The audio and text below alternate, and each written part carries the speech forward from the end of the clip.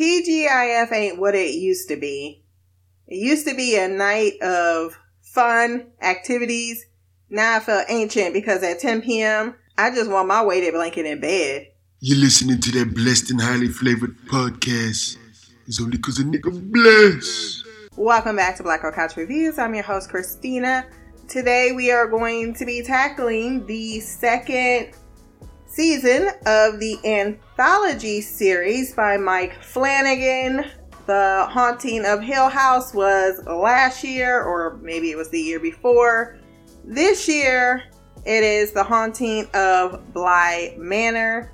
This first episode was called The Great Good Place, written and directed by Mike Flanagan, who did Dr. Sleep. And if you have not watched that movie, you definitely should, because I love it.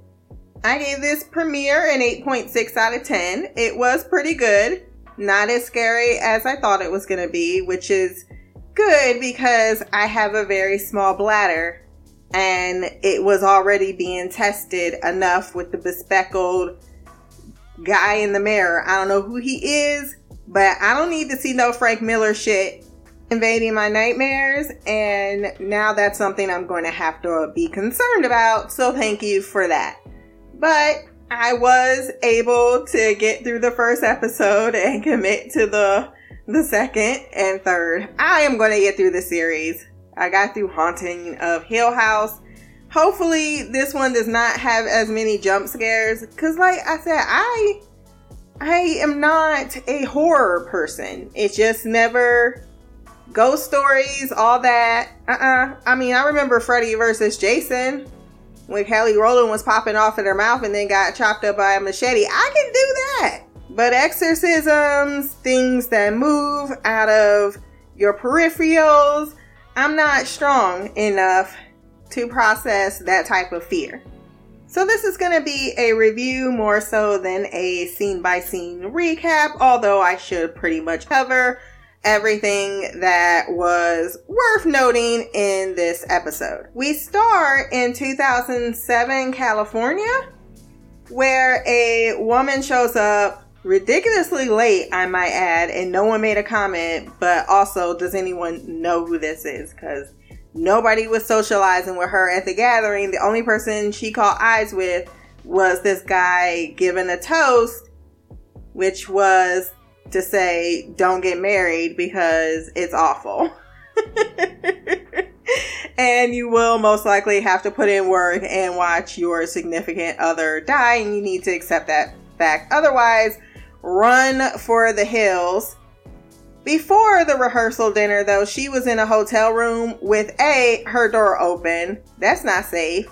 And a tub full of water and a sink full of water as well. What the hell's going on with that? I do not know. She then says, well, everyone's talking about ghost stories at this castle, which a castle in 1987 in California? Where this at? I need to know, because I want to go visit if there's an actual castle in California. Someone has been keeping things from me, and I can totally add that to my bucket list, because I would definitely spend some money to spend 3 nights in a castle. Just throwing that out there right now. She says, I got a ghost story to tell, and her friend, I didn't catch his name, says, well, why not? We got wine and time. She makes a point twice to say this is not my story, so either she is in denial or she really just is telling the truth. I mean, I guess when people are like, oh, this ain't about me, but it really is about you, I think she was trying to say, no, seriously, guys, this is not about me. An audience, this will not be, like, I am not the main character here that we are introduced to with the name, oh, what is it? In my notes here somewhere. Her name is Danny Clayton. And she has been in London in 1986 for about 6 months. She lives in a hostel, which looks way better than our Motel 6s, I have to say, because I didn't see any, or at least the way they did it for this TV show. I would love to see a real life hostel. I'm going to have to do this when I eventually make my lifelong dream of settling in London. or anywhere in Great Britain, to be honest. I mean, at least I want to spend 3 months there and possibly retire. I don't know what can happen because I have at least, what is she now? 11? 7 more years in the States. So anything can happen and your life get twisted around, during that time. However, if things continue on their current pathway, I think I definitely will make that leap. And I really want to make that leap. So I might have to do something just like this. It'd be nice if my job would ever have some openings in London around what I could do, because all they do is the IT department, and it's annoying because they actually do have an office in Great Britain, and I have no idea how I would go about looking for a job. I'm probably going to need some assistance whenever I decide to do this. Moving on though, she goes to an interview with Henry Wingrave, who is definitely not impressed by the fact she was like, oh, I really love London culture. He's like, bitch, I've heard this so many. Like, I can understand, because I myself am an Anglophile, that it would be very annoying to have Americans come over gushing about your, like, but I feel as if that's what every tourist does when they come over.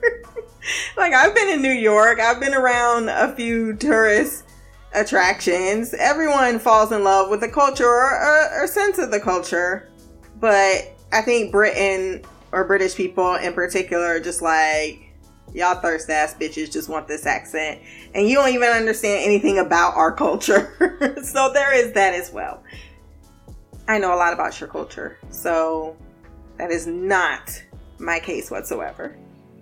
But she gets into this interview and tries to put out her experience as a teacher. He ain't really like, why you want this job? You're young. You seem pretty. I'm telling you, these are exceptional kids. She's like, well, why do you have this ad in your paper for 6 months and the job ain't been filled? Things get awkward, and she goes to the bar because she's like, yeah, I fucked that all up because I decided to clap back. Because he asked her what's the catch. Like, why the fuck you want to do this? Like, you need a green card? What's going on?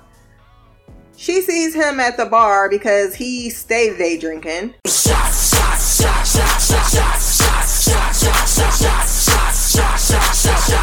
Everybody!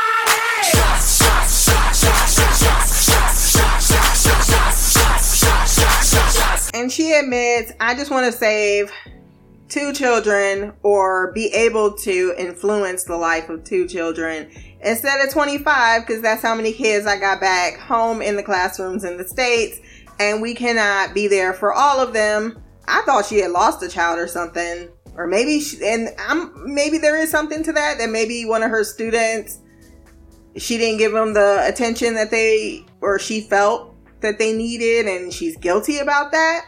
But that's her catch, and his catch is, well, people talk about the fact that the last governess, your predecessor, actually took her life on the grounds, and it's not anybody's fault. But with that and the kids' parents dying apparently at agencies in London, they are not trying to send any all-pars my way because everyone is superstitious. Beer bonds them, and the next thing she knows, she got a job.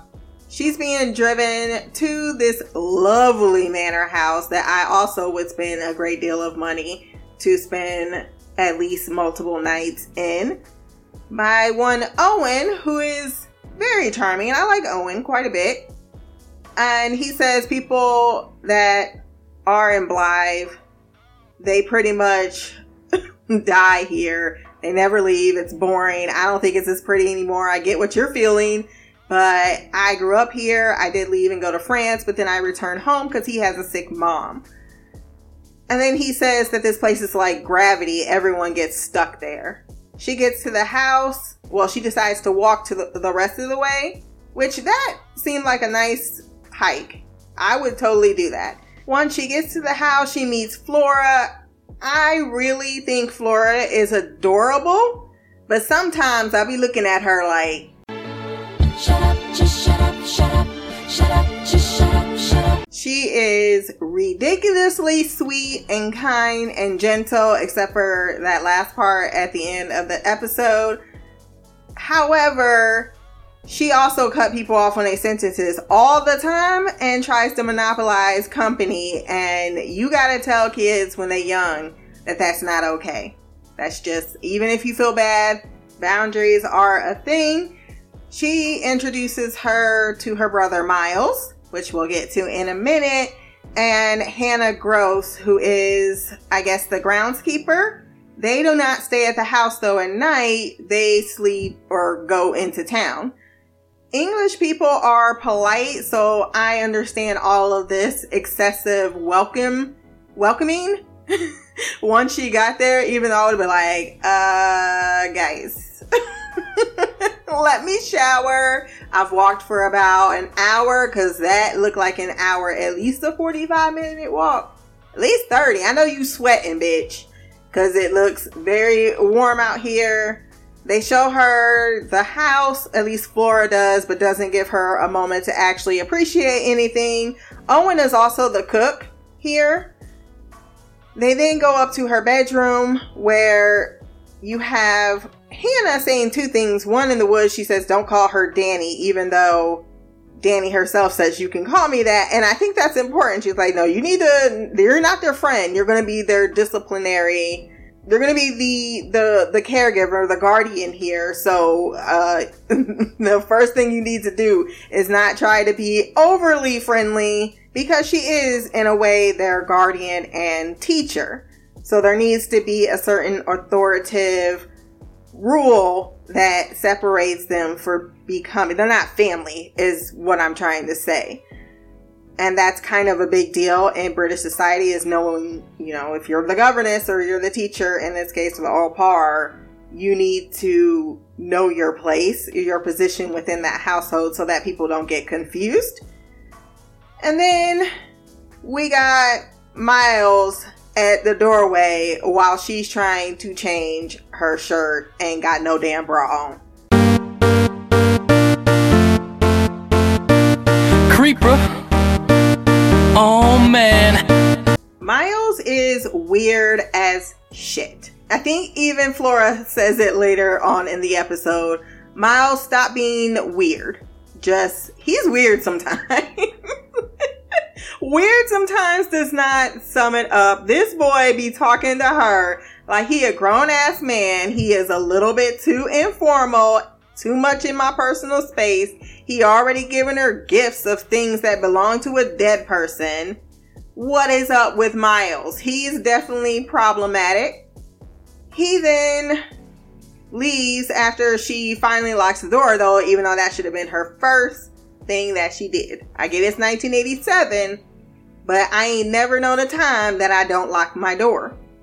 Even when I'm in my own house, I gotta lock my door when I go in the bathroom, because otherwise my daughter will just waltz her ass right on in. I'm taking a shit, ma'am. I don't care. I need to ask you about Robux today. Then they all have dinner. We find out that Owen's mother is doing better because Flora asked, although it seems as if Hannah thinks he is underplaying it. They get a phone call as well, and he goes to answer it. Owen, or maybe this was a later scene when they had the lunch, that he went to answer the phone and there was a prank phone call. Flora tells her that night, don't leave your room because it ain't good for you. And at least she tried to say, well, I can't make that promise, miss, because I might be thirsty in the middle of the night, and this is a ridiculous rule to begin with. But she ends up saying, fine, I will, just for tonight. But of course, in her night clothes, needs to go downstairs and get her something to drink, because why not? I can't sleep. This is a big ass house. There's no noisemaker, and it's 1987. Which means there are no iPhones that have been invented to start playing some Candy Crush to get your ass sleepy. There's one little supernatural encounter, but I was okay. I was breathing fine once it was concluded. I did not like being in the dark, so I was happy the next scene it was back at sunlight. And then she sees a guy while she is out and waves to him, but he does not wave back. She tells everyone at lunch, and they're like, I have no idea what you're talking about. There's some people that come on the grounds, but they never actually get to the parapet. I think what she called it, because that will require them to go through the house and ain't nobody seen nobody. What is up with Hannah not eating? I'ma guess she did. I'm just gonna throw that out there right now because only dead people don't eat. She's like, and later she says, "Oh, I already ate." I'm like, really? Did you? Oh, I'm here for the company. That sounds like a likely excuse. And the fact that you seem to be spaced the fuck out all the time. This is also in a part of the house that apparently were the parents' side of the house, but no one is allowed over there. So she goes to investigate, finds one of Flora's dolls, which she has been putting dolls all over the place. She finally has a conversation with Hannah in the chapel, because when you have an estate, you have your own chapel, and it's just wonderful. Not because I'd be up in there, but anyhow, she recalls or recounts the story of the previous governess, Miss Jessel, Rebecca Jessel. She was nice and kind and ambitious, and everyone seemed to have loved her. But then she fell in love with a man, and it ruined her because he not only stole her heart, he stole shit from the house. He was a reprobate. But then apparently this affected the kids, and she explains that's what Flora does. She puts these things around to protect them. And it was Flora and then Miles that discovered her body in the leg that would screw up some kids. And she said that the house was very silent after that for weeks and months. And she said she used to complain hearing all the noise. So right now, hearing them talk again, cry, laugh, whatever, is kind of a blessing. She gets all emotional, and we see Danny taking this all in. Then she comes back later to tuck the kids in for bed, and we notice that the doll, the one that she wanted hidden under her dresser, Flora that is now in the middle of the room. And she says, look, I'm okay with you having these dolls, and I hope that you protect yourself as well as other people with these dolls, but you need to pick them up off the floor so I do not break them. And then you got Miles in the other room talking about Danny. He keep using her first name, and she clearly says, don't use my first name, use Mrs. Clayton. And he tried to scare Flora a little earlier, and he said it was just Flora and not him with a spider. But I think he just wanted attention because Flora's kind of sucking it up. She's getting all of the sweet loving, but at the same time, I got my eyes on you. Miles, I think you need to change your approach. But this is when things get interesting as far as the kids, because not only have we seen earlier Flora in the tub seemingly talking to someone else, we find out that the brooch that she has in her hair is from Mrs. Jessel and she should give it back. That's what the boy gave her, Miles. But then they lock her in the closet, and they were totally in on this. But it seemed as if they were trying to protect her. Or am I reading that wrong? Because Flora is the most attached to her. She's like, you're perfectly splendid. Every time she sees her, Miles is dubious on his intentions. But at the same time, they felt the need to distract her or get her. Like, because he came in the room saying, get my fan. This was them working together to put her in this closet, except that causes her to have a panic attack. And she sees the Frank Miller character, which is not okay. They let her out a few hours later. She says, go to bed. They're trying to apologize. It was an accident. They tell her they can't let her out. They need to find something too. Like, the door is stuck and she's not happy. But when she gets out in the hallway, she notices that there are muddy footprints in the house leading out the front door that is wide open. And when she gets out there, there's no one there. However, the kids are staring at her from their respective bedrooms, not in bed like she told them to. So what is going on here? What is Mr. Wingrave's secrets? Why is he drinking all the time, or is he just a drunk? He clearly don't want to see these kids because the boy Miles is like, yeah, I wish my uncle would call or write or talk or anything. Because she says your uncle talked about nothing but you when we were discussing the job. However, he does not go and see these kids. Why not? And he didn't seem like an asshole. He actually seemed like a rather decent person, if not a bit stiff upper lipped. What other mysteries other than the Hannah Gross? What is there anything special going on with Owen? I don't think so. Oh, the gardener who just randomly popped up. Is she a dead person too? Because what the fuck? She was like, oh yeah, she just seemed familiar to me, and it was like we introduced ourselves to each other, except we never introduced ourselves, and everyone else just assumed that we did. And we even have conversation at the lunch table. The gardener did seem a little concerned, like, wait, if there's people on the property, maybe we need to do something. But Hannah's like, I think you just saw something. That's why I think Hannah knows more, and why I think that the gardener actually is real. But what's up with just randomly showing up? But he did say there was a gardener on grounds. I think he did. I have to go back and see if Mr. Wingrave said that. I know he said the groundskeeper, housekeeper. I know he said Owen. Maybe he did say the gardener. That would make sense, because you don't need a gardener with that many gardens. It was beautiful though. I'd love to spend a summer night there. No feedback for this episode, which is fine, but if you want to send some for the next one, you can send that to blackgirlcouch@gmail.com. You can send it via written form or audio. Just keep it under 10 minutes. You can find this podcast, Black Girl Couch Reviews, at Podbean, Stitcher, iTunes, Spotify, and wherever else good podcasts can be found. My social medias will be below.